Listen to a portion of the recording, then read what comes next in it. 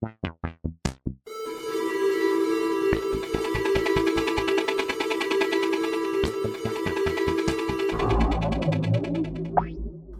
to SF Site Audio Reviews. Let's start off the new year with an old classic, Fahrenheit 451 by Ray Bradbury.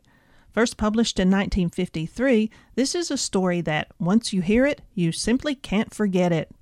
For most of us, the weather is a little on the chilly side this time of year, so why don't we just grab an armload of books and start a nice warm fire?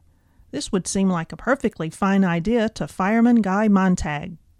It was a pleasure to burn. It was a special pleasure to see things eaten, to see things blackened and changed. With the brass nozzle in his fists, with his great python spitting its venomous kerosene upon the world, the blood pounded in his head, and his hands were the hands of some amazing conductor, playing all the symphonies of blazing and burning to bring down the tatters and charcoal ruins of history.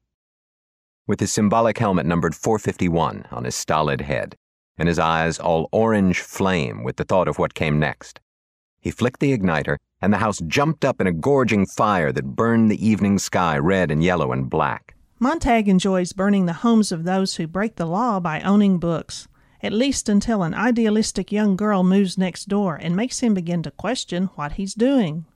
They walked on again in silence, and finally she said thoughtfully, "You know, I'm not afraid of you at all." He was surprised. "Why should you be?" "So many people are. Afraid of firemen, I mean. But you're just a man, after all." And then Clarice McClellan said, "Do you mind if I ask, how long have you worked at being a fireman?" "Since I was 20, 10 years ago." "Do you ever read any of the books you burn?" He laughed. "That's against the law." "Oh, of course." "It's fine work. Monday burn Malay, Wednesday Whitman, Friday Faulkner, burn 'em to ashes, then burn the ashes. That's our official slogan."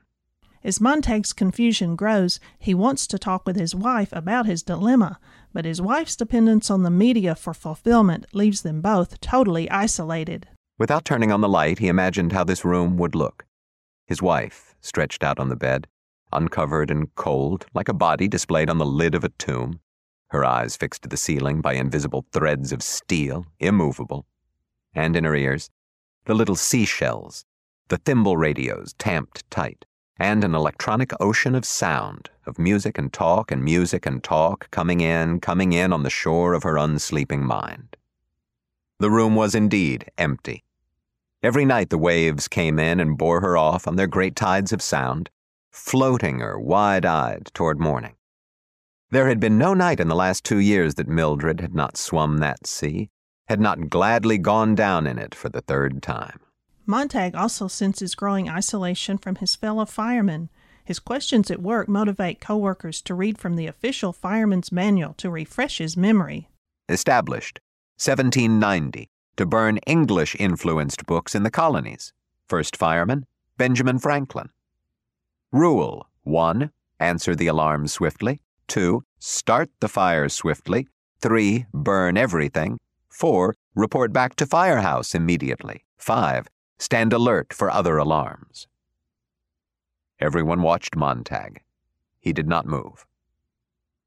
The alarm sounded.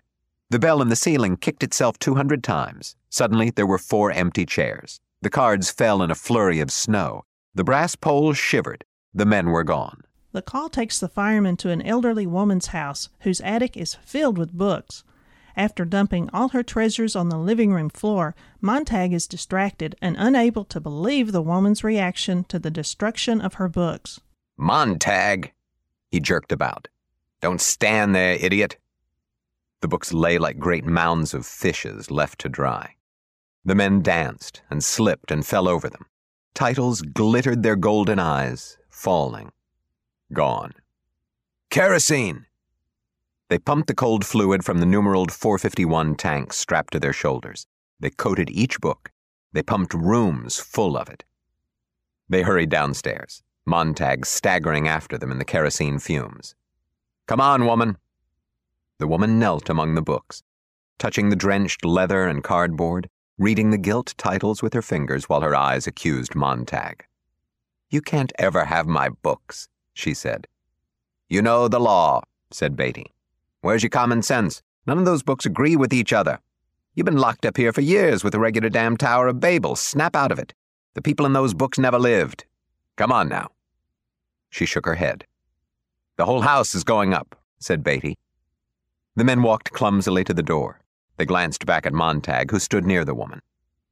You're not leaving her here, he protested. She won't come. Force her, then. Beatty raised his hand, in which was concealed the igniter. We're due back at the house. Besides, these fanatics always try suicide. The pattern's familiar.